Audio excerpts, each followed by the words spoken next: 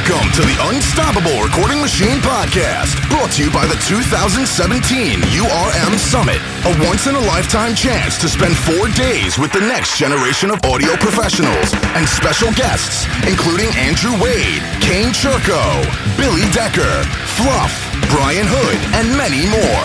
The inspiration, ideas, and friendship you'll get here are the things that you'll look back on as inflection points in your life. Learn more at urmsummit.com. The URM podcast is also brought to you by Heirloom Microphones. Heirloom microphones are high-end condenser microphones with something that has never been seen in the microphone industry, a triangular membrane. With our patented membranes and our tailored phase linear electronics, your recording and live experience will never be the same. Heirloom, our microphones will help you discover clarity. Go to ehrlund.se for more info. And now your host, Joe Wanasek. Man, does it feel amazing to be back on this microphone again. It's been a while. I have been on vacation in Russia, and I am officially back for another episode of Dear Joel, where you can submit your questions to me, and I will answer them to you, as well as provide some epic rants. So if you've got questions, it's joel@urm.academy. Shoot me your questions, and I'll shoot you some answers. So, hey, it feels good to be back. I mean, come on. I haven't been on the mic in a little while, and I miss doing this stuff. I've been doing some good Facebook Live rants with you guys and having a good time, and dang, it just feels awesome to be back. So I'm happy to be sitting back in this chair and speaking to you, and I've got a couple of different things I want to talk about. First and foremost, I want to say thank you to everybody that signed up to take the speed mixing course. Your feedback has been amazing and inspiring. It's changing so many people's lives, and it's just great to see you guys doing so much fantastic work, as well as hear your mixes and do all that stuff. So it's really exciting. You guys are killing it. Keep working hard. High five. Next thing I want to talk about is we have an amazing opportunity coming up here in December. We have the first Unstoppable Recording Machine Summit, which is going to be amazing. It's something that you do not want to miss. This is going to be the premier event in audio education, and I am so dang excited to tell you about it because it is going to be incredible. I mean, first off, there's two things in your life that can really change your life and help you get ahead and get on the fast track. And the first thing is knowledge, having knowledge that you're not using or either implementing it or learning things that you didn't know. And this is going to be an absolute knowledge bomb. We're flying in an all-star cast like Finn McKenty, head of the Creative Live audio channel, just the mastermind genius over there. He's now the head of marketing over here at URM, and he's going to be coming in teaching you all kinds of amazing stuff that you can use to hack your career. We've got Billy Decker is going to come and show us how to mix number ones. I think he just got another number one hit single that he had mixed, I believe, this week. So he's on fire, killing it. He's got lots of great stuff to share. We've got Fluff, Ryan Bruce, coming to show you how to do it on YouTube and build your social media like a pro and build your brand, which is very, very important. Lots of great, fantastic, applicable stuff there. We got Mr. Kane Churko, who's going to come in and he's going to produce some of your songs right in front of your guys' faces, and he's going to show you guys how it's done like a boss. I mean, geez, what an amazing opportunity. Mr. Andrew Wade is going to come in and do a bunch of tracking courses on guitars and all kinds of awesome stuff. Super excited for that. Man, you should see his studio, guys.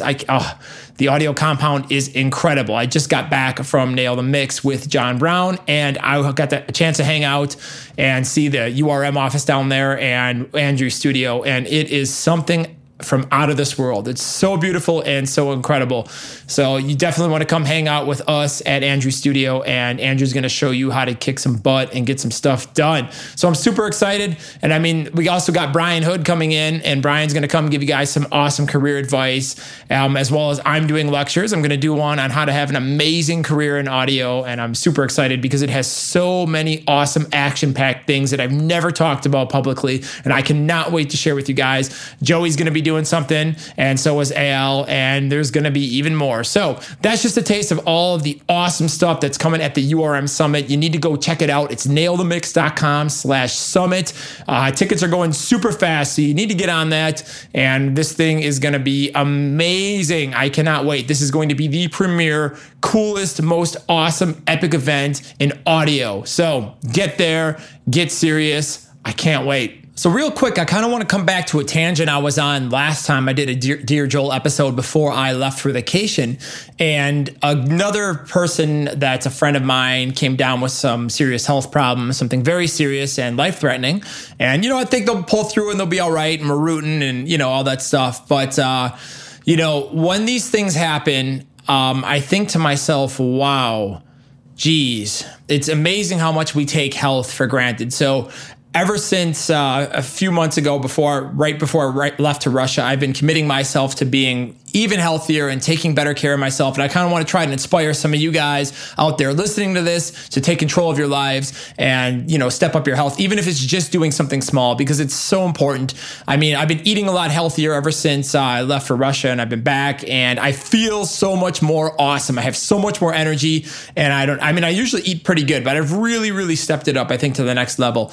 And I'm just like, I don't know, I'm super jacked. So I've just tons of energy and I feel amazing. And that's something I've done. But the other day, a friend of mine talked me into running a 5K marathon, or I should say a half marathon, or whatever that technically is. I don't know. I'm not much of a runner, but I used to run a lot when I was in college, and when I would work out a lot, it was my preferred choice of cardio. I like that, and I like plyometrics and like jumping and things like that. So I decided, heck, why not? I'm going to do it. So I started training last night to run a half marathon, a 5K, I believe. Hopefully that's technically right. I think it's called a half marathon. So I started training to run a 5K, which is 3 miles for my US friends.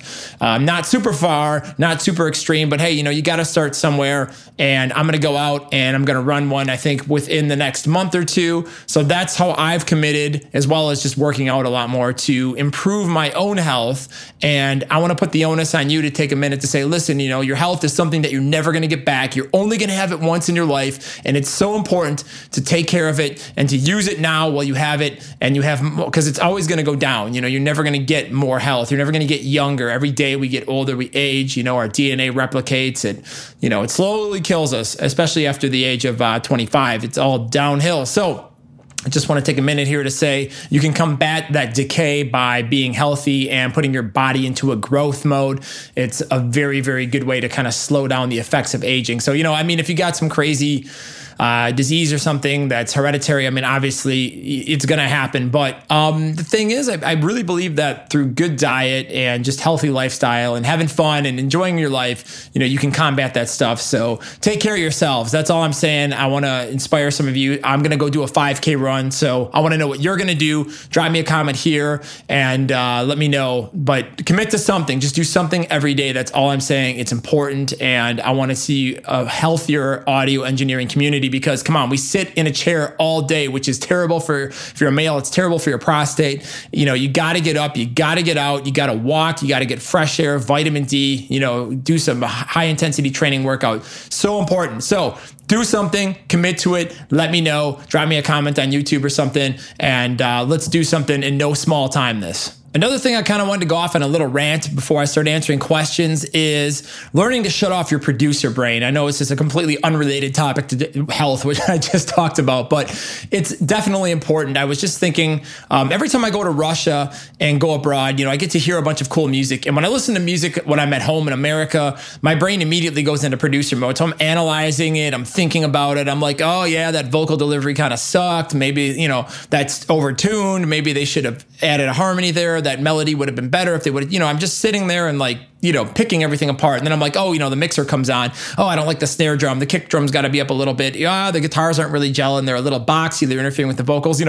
When you work in this business, it is really damn hard to enjoy music because you're sitting down and listening and you're just trained to analyze it and break it down and deconstruct it and figure out how you can improve it. And it's really hard to sit down and just admire it. And if you think about the original inception, like what got us all inspired to be in music and do this for a living in the first place was some sort of moment where some song or record or period of your life or set of records, where you're just listening to a certain type of music just got you really, really into music and really, really made you want to just have it in your life all the time. And, it just got you all jacked up and excited. So it's important to remember that part. And recently I had a very interesting experience. So I just got back. And of course, like the maniac I am, I know Small Time did immediately the day I got back, I had to mix a very important single for literally probably the biggest artist I've ever done to date. I'm doing it was a very awesome J-pop record I did, and a guitarist named Miyavi, who is very, very popular and very famous in Japan. And he's got all these amazing J-pop, cameos and guests. And it's really exciting for me. I mean, definitely the biggest thing I've done in that genre outside of metal. And it's something I just love working on pop music. And it was cool because, I came in the first day after 26 hours of just hardcore flying, right off the plane, sleep 4 hours, get up, boom, right into the studio, hit the ground, both feet running. And I'll tell you, the second I opened up those tracks, I was just blown away. Like, I really fell in love with the music. There's some really amazing songs on that record. And it just, to come back from vacation and to open up a record and just have the music really speak to me, it just combined a lot of things I love from a lot of different genres. For example, I love, guitar music because I used to be a shred guitar player many, many years ago and, listen to a lot of guitar technical inspired things. So it had some really cool guitar licks and things like that. And, very creative use and usage of the guitar as an instrument with modern music. But I also love pop music. So it took a lot of awesome pop music. And then it has all these really awesome, unique singers. And every song has kind of got its own little shtick and vibe. And it's super dope. So it was just a really awesome record to come in because it was so insanely well produced. Everything was so incredibly written. The performances on it were amazing. It was beautifully organized. Like, everything about it was awesome, except, I only had like 9 days to finish the entire record, and, which was more than enough. But it definitely, it was a pretty intense, rigorous schedule because I was going back and forth with Japan and changes in LA and, lots of different time schedules. So it was just all over the place. But I had so much fun doing it.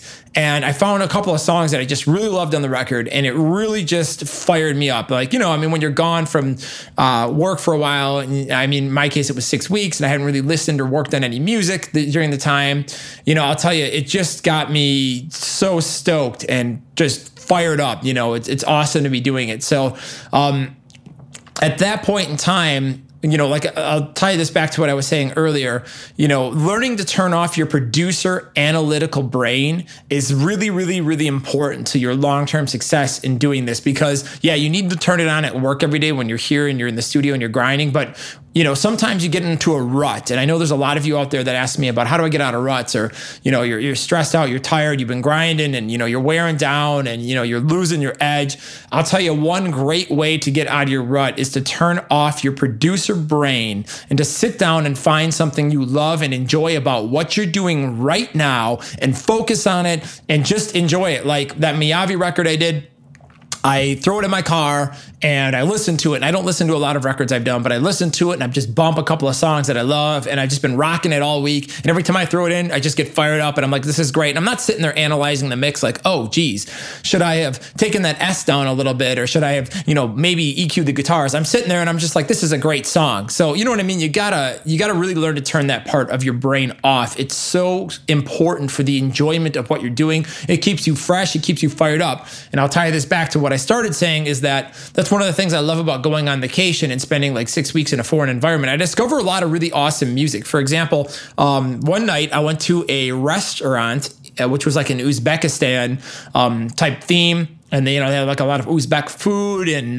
like plov and different types of kebab and things like that. But they had this band there from Uzbekistan. And the band was fantastic. It was very interesting. Like one of the guys played the hand drum, the darbuka, it's called. The other guy sang and played guitar. They had another guy that sang, and there was a guy who played, I think, maybe bass and violin.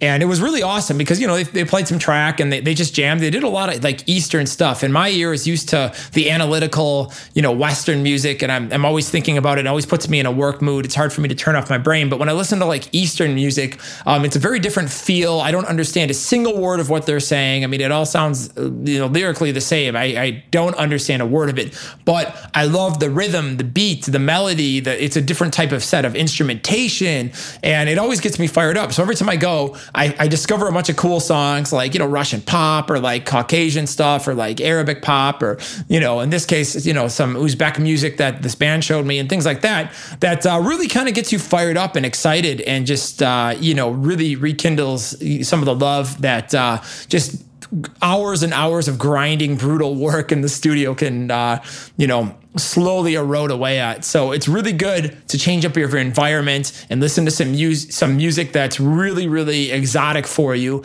Because sometimes, a lot of it you're like, that's too much for me. But sometimes you find songs that you really like and you connect with and you want to keep listening to. So every time I go on vacation, I always find a couple of songs that are really cool, that get me fired up and jacked. And I come back, I somehow find them on YouTube, and I throw them in my playlist, and then I'll listen to them. And, all my friends think I'm crazy. They're like, what is that weird music you're listen to? And I'm like, dude, it's awesome. You got to get it. So I just want to say that that's a really fantastic way to keep fresh, and really just live in the moment and turn off your producer brain, because it's a very difficult thing to do. You know what I mean? It's like we think about it all day. We train ourselves to microanalyze, and then it's saying, okay, turn all that off, sit back, relax, and just enjoy it. So I think it's important, like when you get in the car and you're rocking some songs that you love, like make a great reel of songs. Don't sit there and analyze the mix. Don't analyze the production. Sit back, turn it up, and enjoy the music, and just blast it and have fun and don't care. It's a great feeling. It's something I forgot how to do for a very long time in my life. And over the last couple of years, I feel like I've really rediscovered that. And especially as of late, I've really, really relearned how to enjoy a lot of music and not just completely dissect it and analyze it to oblivion and back. So I just want to share that with you. Maybe that helps you guys. I hope so. Okay, so I'm going to move on here now and talk about a different topic. And this is something, it's going to be one more rant. So sorry, we'll get to your questions soon. But hey, come on, it's my show. I can talk about what I want to talk about to some degree. So send me hate mail, flame me. I'm over it. It's okay. So yeah, I want to talk about personal accountability, because this is something I've been thinking a lot about lately that I feel like is really, really important, that I don't see a lot of, especially when I go onto Facebook and just look at people's behavior.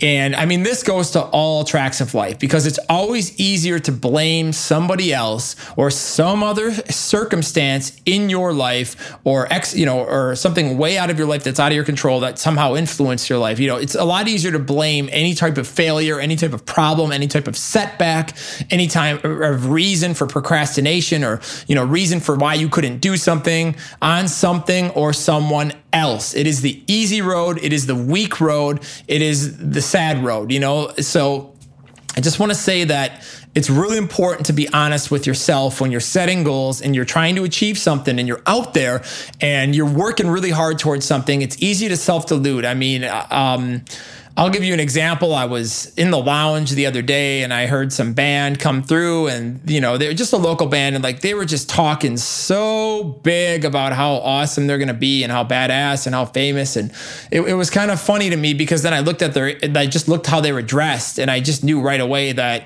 it wasn't going to fly. You know what I mean? I don't even need to hear their music. I know that their image is completely out of date and no one's going to invest in a band like that. But just the way these guys were talking, and they were completely delusional. And they had no sense of accountability. Their brains were completely in the clouds. There was no sense of these are my dreams. I have to do A, B, C, and D to get there. It was just these are my dreams, and everything I'm doing is perfect. So, I really believe that comes down to a sense of accountability. And, you get to be accountable, you got to get rid of self-delusion, and you have to recognize it. I mean, I'll go back, and I've talked about this a couple of times in different places, but when I was in a band, I remember we were a thrash metal band in the mid 2000s. We were like, oh yeah, we're really good at guitar, and our drummer's really good, and we can play. So, we'll get signed. And I sat back and I laugh now, and I think about how stupid we were, but, we were totally delusional about it. We didn't know. We're like, well,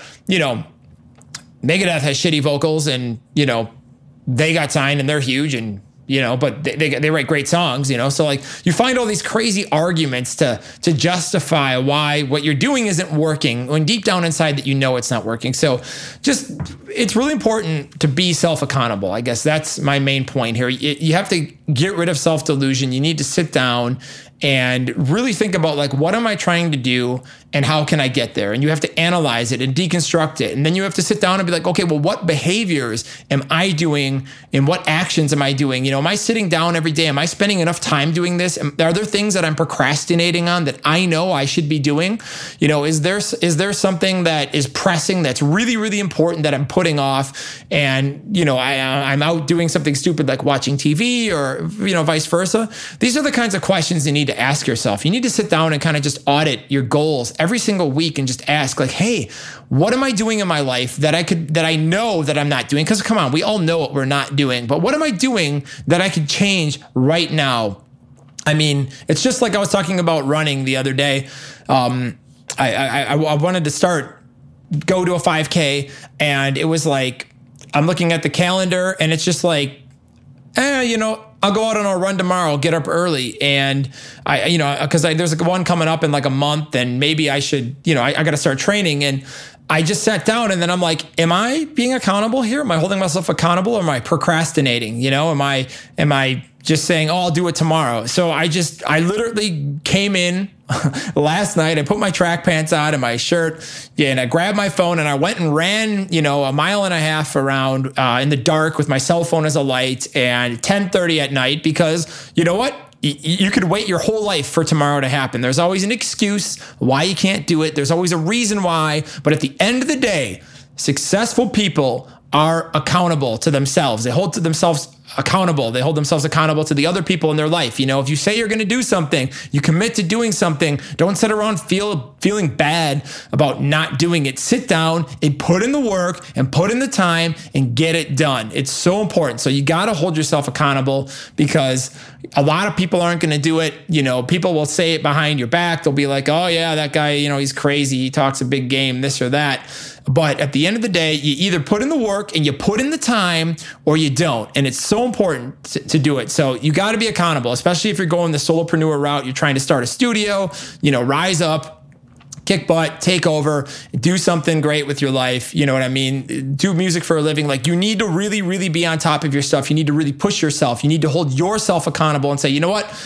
I don't have a lot of time this weekend. Maybe I can't watch this episode of Nail the Mix. That's a terrible excuse. Listen, you make time, okay? If you got to stay up an extra hour and then aggregate it over 8 days to watch an 8-hour event, like, you're going to learn something. So you got to do it. So I'm just saying, like, if you want to take control of your life, you need to take control. You can't sit around and talk about taking control. You can't think about taking control. All that's a precursor. You need to sit down and actually take control and start immediately. And a big part of that is holding yourself accountable. Sit down, set goals, say, I'm going to do this, I'm going to do that, I'm going to do this, and start now and hold yourself accountable. Come up with consequences for yourself. Like, commit to doing something online so you'll be embarrassed in front of all of your friends and family if you don't do it. Find a way to hold yourself accountable. That's all I'm saying. So accountability is something I've been thinking about. I wanted to share my thoughts on that. And that being said, now I'm going to get to your questions. All right. So our first question comes from our subscriber, Simon. And Simon's asking, hey, Joel, I was wondering what your thoughts are about clipping between plugins. I'm usually mixing into a mastering chain. So I do the process at the same time in the same session. Because of that, I'm mixing pretty loud into my mastering chain. Some of my plugins do indicate that I'm clipping, showing red, but I can't actually hear it. I can't hear it if I'm clipping out of the output though.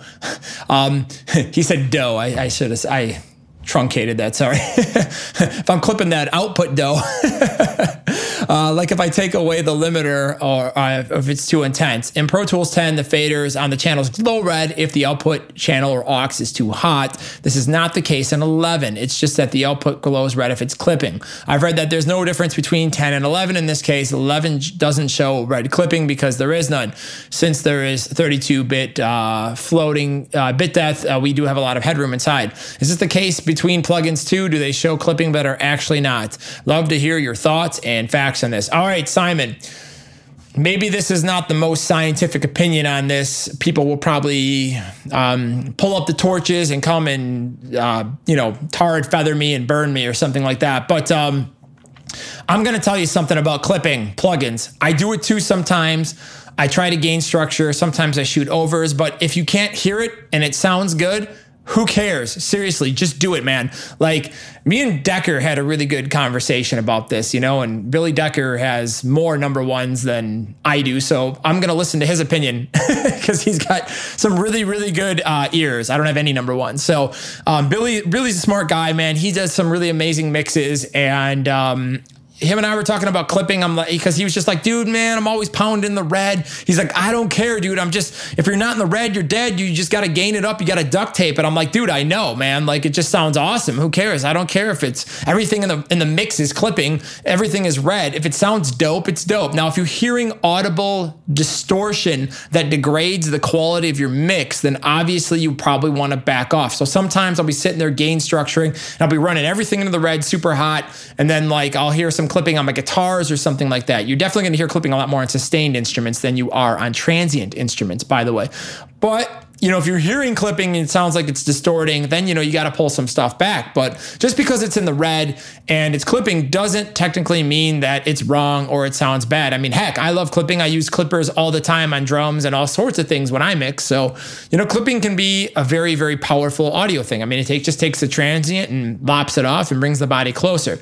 Now, in terms of the technical behavior of how Pro Tools works, I don't know. If you switch to 32, I'm assuming it works similar to how Cubase does, meaning you can take your buses and your tracks, you can throw them all into the red, and as long as you have enough headroom on your master and scoot your input gain down and you're not clipping, you're not going to hear any distortion. You can get away with it. The internal summing mixer can handle it. So all I'm saying, man, Simon, pound it into the red, baby. If it sounds great, just rock and roll and keep going. Don't let it slow you down. I mean, yeah, you want to get good gain staging and stuff like that. But dude, I mean, come on. Some plugins just sound cool. Like, I don't mind if I'm clipping the Waves SSL channel strip, like sometimes I do it all the time.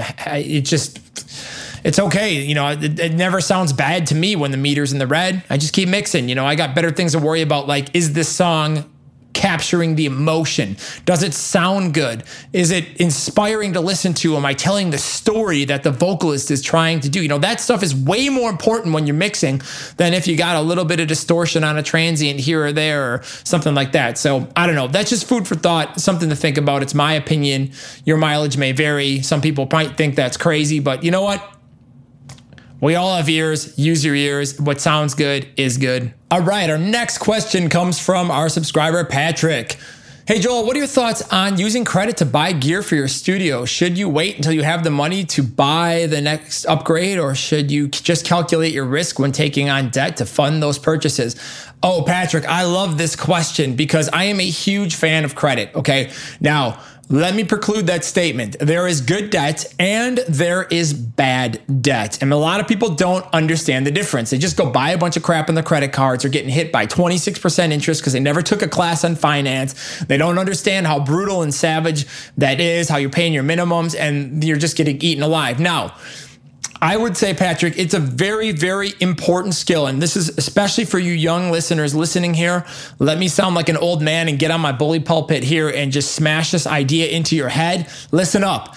If you're young, get a credit card, and you need to be responsible. You want to build good credit. Okay, there's a reason. I'll tell you why here in a second, which is going to answer Patrick's question.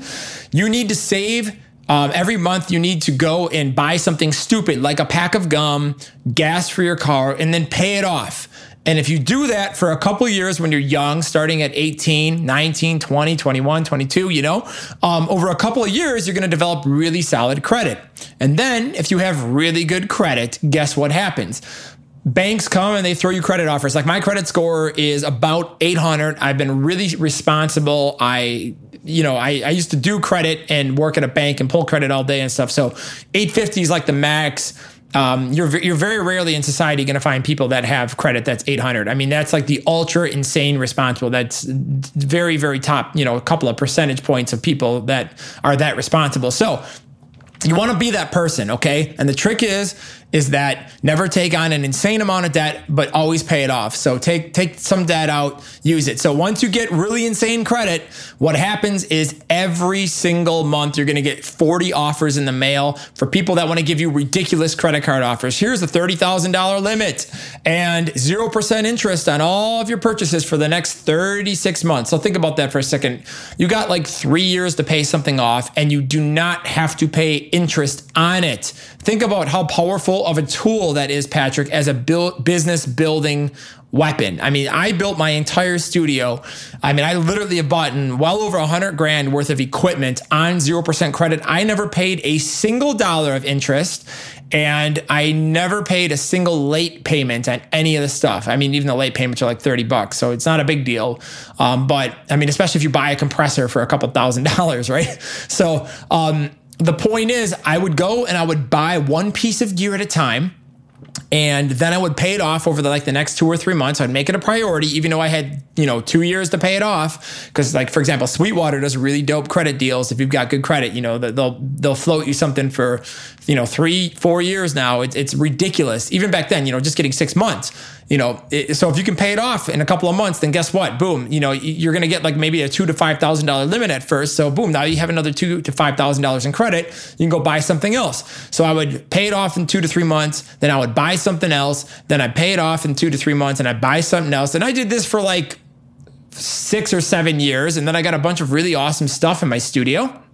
And I made a ton of money returning on the investment because, when you've got cool gear and people like it looks awesome and it sounds great. And if you do a good job and you've got some talent and, you take care of your clients and you nurture those relationships, you'll keep your clients. So, the gear, definitely, I made my money back many, many, many times in the gear that I've invested. And at some point, if I ever want to sell the gear for some sort of small loss, first off, if you run a business and you're smart and you've set up an LLC, what will happen is you'll be able to deduct. If you're an American, I'm not going to speak for any international business. Let me put that disclaimer. If you're an American, you can write off all your stuff that you buy. So you're getting it at the discount of whatever tax bracket you're in. And then on top of that, if you can leverage credit using somebody else's money to grow your business and not paying any interest, to me, that's like the double whammy. It's such a compounding, powerful, massive effect that you can use to accelerate, to get the things that you need to do the job.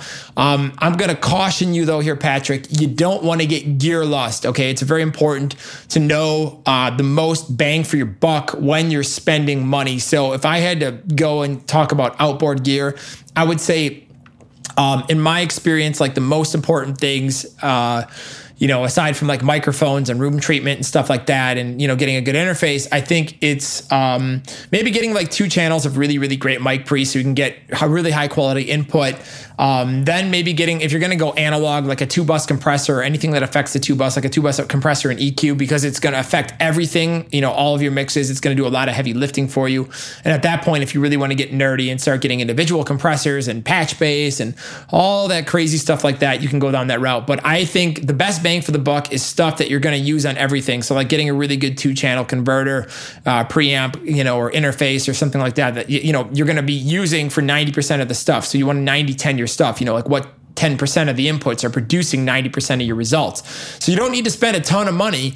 You can buy some gear and get some really fantastic results. But credit, Patrick, is an amazing tool to leverage that. So just make sure you've got the work. I wouldn't go spend $5 or $10,000 on credit if I didn't have $5 or $10,000 of work sitting on my calendar confirmed with deposits in my bank account over the next couple of months. So you want to make sure that you're budgeting properly. You want to be smart about your money. You want to be smart about financing.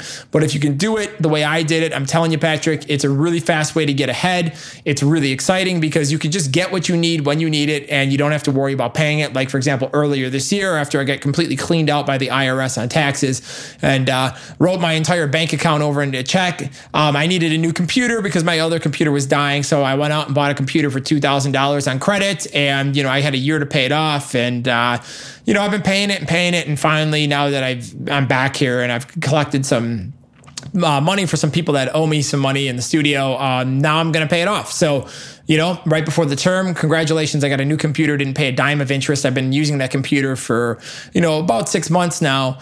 And, it's made me money and it's been great. So think about leverage. It's a very, very positive thing. It's a very smart thing to do if you have the discipline, which is the real rub, to pay your credit every month and increase your credit score. And like once you have good credit, it's an amazing thing because like I said, people will come down and knock down the doors to give you offers. Kind of off topic, but kind of on topic. I'll give you an example of a really smart thing to do. I make money on my credit cards. And I know a lot of people don't think like this, but I do because I'm a business owner and this is how business people think. So you should too, if you're not thinking like this. Go find, if you have really good credit, go find like a really awesome travel credit card or cashback credit card where you're making money back. And if you have decent living expenses, like for example, lots of groceries and rent and things like that, car insurance, whatever, you can put a lot of those expenses and pay for a lot of things on your credit card. Again, you need to pay it off every month. That's the rub, right? But if you can do that, you could easily put a couple of grand in living expenses on your credit card every month, and you are racking up points or cash back. So I fly a lot. So I've got this really awesome card for people with elite credit and by Barclay, and it's fantastic. So I get a really high percentage of cash back and stuff. So every month, I get between $100 to $300 back. Now there's an $87 annual fee, and I don't pay any interest or any late fees to the credit card company. So every month I'm making, just for living, like $100 to $300 extra dollars just by using my credit card for daily living expenses that are completely unavoidable. You know what I mean? Like, for example, if I got to put the kids in daycare, that costs a couple $1,000s a month in the US for the amount of kids I have. So boom, I can swipe, boom, there's $3,000 and a certain percentage of that goes back. So that stuff really adds up is what I'm saying. So every month I'm getting like $100 to $300 back in credit stuff, and the credit card company is paying me, which to me is ridiculous, but it works out in their behalf because so many people are not responsible. So there's another way. If you're smart, you can use really awesome credit cards. So go get a business card and buy all your gear, get 0% financing for 18, 24, 36 months. And get a card that gives you cash back so you can take somebody else's money, build your business, and then have them pay you to do it. That, my friend, is the ultimate combination and life hack if you want to be boss mode. Like I said, I'm going to say it again, but I really want to pound this into your head, especially younger people that are starting to build credit and need to learn how to be responsible with money, which is very hard for a lot of people in society for some reason because they don't teach it in school. You have to pay your bill off every month, okay? Don't pay the bank interest. Don't be stupid. Let the bank pay you. Be smarter than that. So there you go. Those are the tricks of the trade, Patrick. Good luck. All right, next question comes from our subscriber, Charlie, and he has a long, epic question, epic tome here he's prepared. So this is going to take a little bit to get through, but let's start. All right, so Charlie says, hey, Joel, it's a pretty lengthy question, but if you're going to give me some advice, it'd be much appreciated. Yes, Charlie, I am happy to. So Charlie is saying, hey, I currently work at part-time in a technical support job for the supermarket. Unfortunately, as of February 2018, I will no longer have a job. I will receive redundancy pay, although I'm unsure how much yet. Naturally, I feel like I should start looking for another job. I live with my longtime girlfriend who suggested that rather than finding a new job, I try to develop myself properly as a freelancer. She figures that with job seekers allowance plus my redundancy, plus her high-paying job, we'll be able to cover bills without me getting another job. Man, you got an awesome girlfriend. Good for you. It's good to have somebody in your life that's supporting you, that's positive. I just want to say that. So high five on that one. So this might sound like a dream come true, but I'm trying to be practical. I'm currently making money freelancing with audio, but it is very sporadic. Some months might be great, and I'll make a few £100. All right, we're in Britain, but then I might have a few months of a little or no work. I do make a reliable income from audio. Most of my work is editing and reamping, but I've had a couple of mixing gigs before too as well. So my question is as follows. Number one, is this an opportunity to start before I'm ready? Should I just say F it and try? What I am scared of is spending 6 months of working from home and having only one or two jobs in that time, and then finding myself in a position where I'm forced to find a regular job again anyways. That would achieve nothing. And then number two, what moves should I make in the next 8 months to try and transition into making a more reliable income off music? All right. So, Charlie, that's a good question. So it sounds to me like you've got this set up, and I think that's fantastic. So I'm going to tell you something, and I know it's scary, buddy. Like, I've been there. This was me when I was 25 years old, when I kind of lost my job and, kind of sat down in the old parents' basement and said, yep, I'm going to go for this. And everybody kind of gave me the raised eyebrow, crazy look, like, dude, what are you doing? Why don't you go find a new job? And I'm like, I'm pretty miserable sitting in a cubicle working for somebody else. It's not what I'm passionate about. It's not what I want to do with my life. It's not for me, and it's not going to make me happy. So I've been there. I've sat in your position, and I know how terrifying it is. What's cool is you have at least a window of time from now to then where you can go and start working on it. So I would say this to you, Charlie. What is the worst possible scenario that can happen for you if you don't go for it? Okay, so if you don't go for it, you'll just find another job like the one you have because you have experience, and you'll continue doing something that you've been doing, and you are in the exact same place. So I feel like you lose nothing, all right, other than a little bit of time, but I'll tell you, there's something important about this. Yeah, you may lose some time going for it, but what you're going to gain is you're going to gain some life experience that is absolutely invaluable to me. So yeah, the first year I did audio was a pretty rough year. I think I made $6,000. It was terrifying because I had a job that paid me about 10 times more a year after that I had got out of school and gotten, I basically just took my college degree and burned it, which, made my parents pretty stoked and proud, I bet, huh? Back then.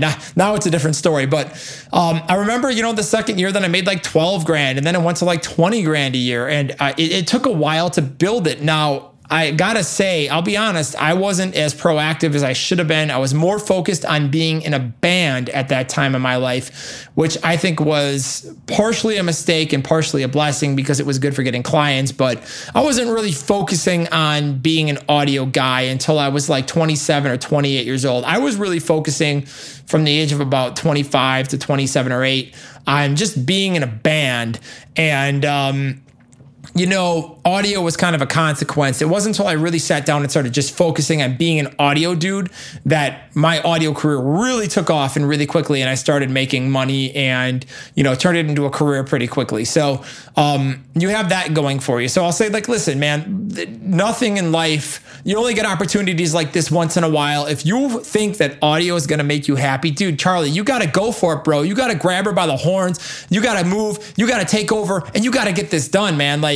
The worst thing that can happen to you is you end up doing what you're doing right now. So is it so bad if you're off for 6 months and you can't get your business started? I mean, geez, walk into a job interview and be like, all right, so why haven't you had a job for the last 6 months? Because I tried to start a business and I worked really, really hard.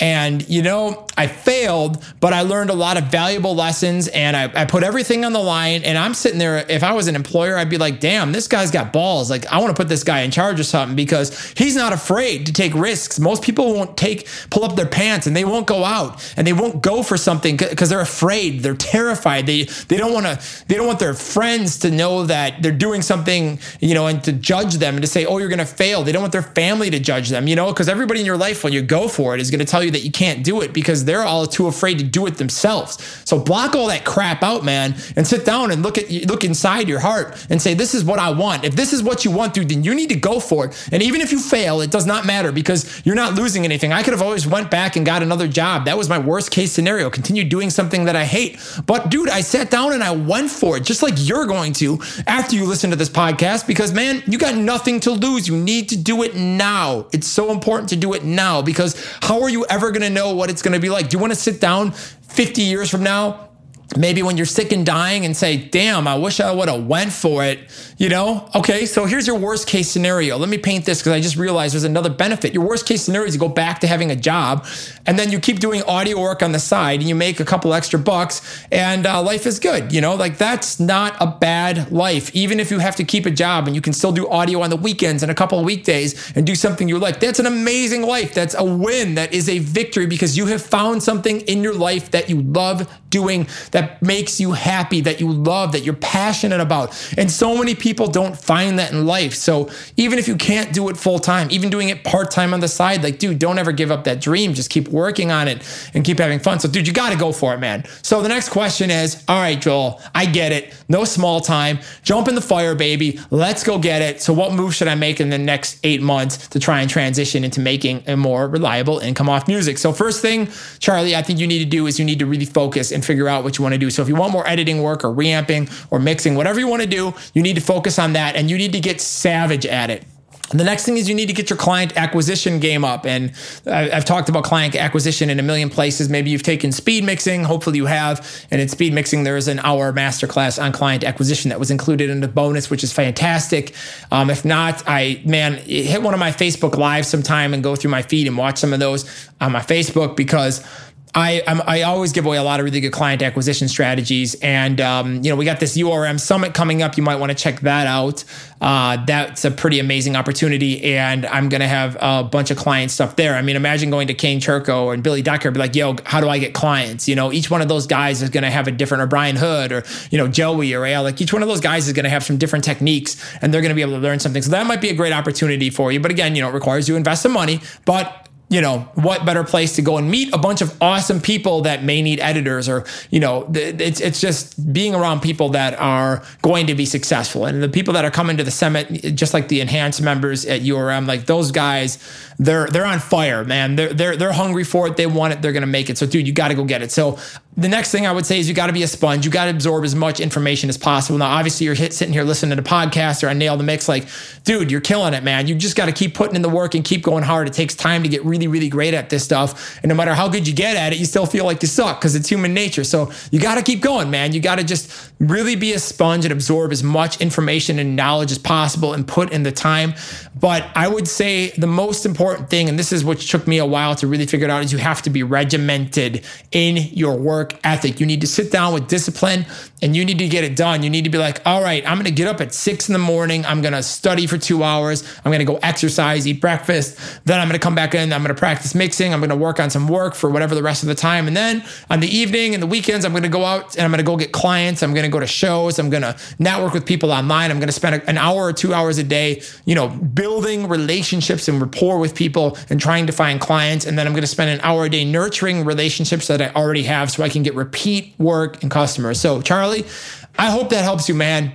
I believe in you. You go and get it. You can do it. If I could do it, man, you could do it. It was a hard road for me, but I'm very, very thankful and very grateful that I went down that road and I didn't listen to all the little demons outside my ears that were like, don't do it. I don't know, man. You should get a job. You can't do it. Don't you feel embarrassed that you're living at your parents right now and working out of your mom? I look back at that stuff and now I laugh because all of those people, I made them eat their foot. So you know what? You can do it too. Don't listen to that crap. Filter it out. Get it done, son. Put in the work and no small time, Charlie. I look forward to seeing you at the top. All right, I got one more question here that I'm going to answer, and then I'm going to go do a Facebook Live because I just feel like I just want to keep going. So lots of things to rant about. So that being said, I do a lot of good rants for those of you.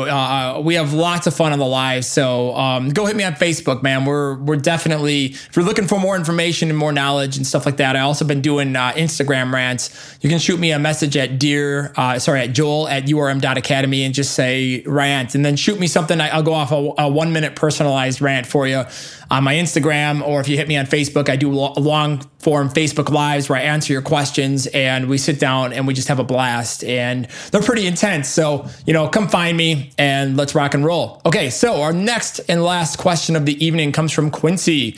Quincy says, I was working on a mix in my bedroom when I started hearing some noises coming from other rooms in the house. As I walked away from my speakers to close the door, I noticed the click of the kick drum seemed to really stick out when I originally thought it was well balanced with the rest of the mix. I listened to some references, but their mixes seemed to remain balanced no matter where I was standing in the room. The click was noticeable, but never stood out. I tried tuning down the frequency boosts I had made. Bell gave some frequency stuff, but the click sound still stood out. And I made the kick sound dull in my normal listening position.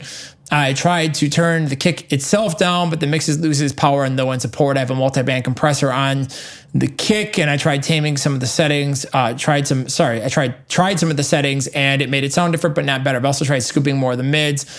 Even the clicks sticks out. So what's going on here? I was on the right track with any of these methods, or am I missing something out, or missing out on something? All right, so Quincy, here's what's up, dude. I would first off maybe use a different kick drum sample or something like that if you want a different click. But let's just say that you're stuck with that drum. So a strategy you might not have tried that would probably really help if you're having a problem with EQ is take your kick and split it. So you want to keep the body in the mid-range and the low end of the kick because it's sounding awesome. So duplicate your kick, right, and mute the second channel. On the first channel, you want a low pass filter to whatever frequency where you're getting the body, and then on the kick that you split, maybe trigger it with something else and high pass it at maybe like 1 or 2K or something, and try to get a different click onto your kick drum from a different sample or a different source or, whatever. You can try electronic kicks. I've seen producers do all kinds of stuff. So that's a really good way to do it. That way you can change out the click so it gels more with the top of your mix. And this is super important because it's like the top of your guitars, your bass, if you're doing metal or EDM, your synths. It's important to get them together and to find a place where the top of the kick punches and it gels and it moves and stuff like that. This is something for my URM Enhanced members we spend a lot of time talking about, and I spend a great deal of effort going through on mix rescues, helping people try to just hear when things are gelling and getting it together. So I just want to say that I would try to find a way to switch out the top of the kick and maybe keep the bottom if it's working. I'm looking at your notes here. It says like you've used match EQ and stuff like that, but you're going crazy with all these things. You don't need a multi-band compressor. You don't need any of that stuff. What you need to do is you need to find a better sounding kick for the song. I feel like that's more important because if you get the source right, you can find something that gels. Boom, man, you're going to be in really, really, really good shape. So Quincy, you try that. Shoot me an email back. You let me know if you get it. Just be patient with it. Try lots of different stuff. It's like when I'm mixing, I'll sit down and I will try a bunch of different kick drums samples because some kick drum samples are going to sound completely out of space. Whether it's EDM, whether it's rock, whether it's metal, whatever. And then some samples are going to sound, they're going to fit in the mix, but they're going to be too pokey or they're going to be too wolfy. They're not going to be tight enough. They're not going to, they're just not going to have the right energy. But every once in a while, it'll come a kick that just has the right energy for the song and it'll just lock right into your mix and you'll be like, oh, that's it. And that's where you want to be. So just spend the time to get it right at the source and try to find a better sample that's going to gel better with the mix. That's my advice to you. So, all right, I'm going to head out and go do a Facebook Live and go spit some hardcore epic rants from my friends. And we're going to have a good time talking about audio stuff. So if you got a question and you want to be on an episode of Dear Joel in the future, shoot me an email to joel@urm.academy. That is joel@urm.academy. And I would love to sit down and answer your questions and try to help you and give you advice in any possible way. I just want to take another second here to talk about what an amazing opportunity the URM Summit is coming up here. And it's going to be incredible. We've got an all-star lineup of just amazingly talented, smart, gifted people that are going to fly in December. I think it's the 11th through the 14th. It's nailthemix.com/summit. And they're going to come in and we're going to talk all about all these amazing things that you can do to build your career as well as increase your chops. It's going to be an incredible immersive experience. There's going to be great networking opportunities. Like the people that have come and seen us at the boot camps that Joey and Al have put on have really, really said amazing things and, learned a ton from them. So you just got to come in and you got to do the summit because the URM Summit is going to be like no other event in audio education. It is going to be so exciting and it's just such an amazing opportunity and it's going to be fully immersive. Like we're going to really, really make it. We're going to work you guys hard. So I look forward to seeing a lot of you there. We're going to have fun. The meetups that we've done in different cities and, with different URM subscribers have been amazing and incredible. And we've had a lot of fun.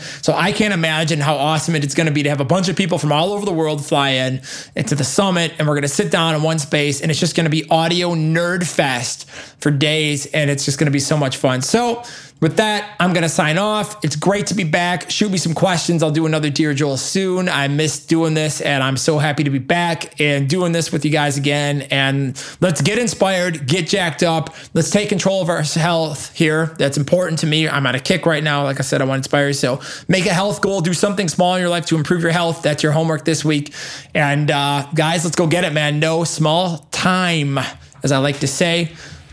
With that being said, podcast theme. Boom! The Unstoppable Recording Machine Podcast is brought to you by the 2017 URM Summit, a once-in-a-lifetime chance to spend 4 days with the next generation of audio professionals and special guests, including Andrew Wade, Kane Churko, Billy Decker, Fluff, Brian Hood, and many more. The inspiration, ideas, and friendship you'll get here are the things that you'll look back on as inflection points in your life. Learn more at urmsummit.com. The URM podcast is also brought to you by Airlund Microphones. Airlund Microphones are high-end condenser microphones with something that has never been seen in the microphone industry, a triangular membrane. With our patented membranes and our tailored phase linear electronics, your recording and live experience will never be the same. Airlund, our microphones will help you discover clarity. Go to ehrlund.se for more info. To get in touch with the URM podcast, visit urm.com/podcast and subscribe today.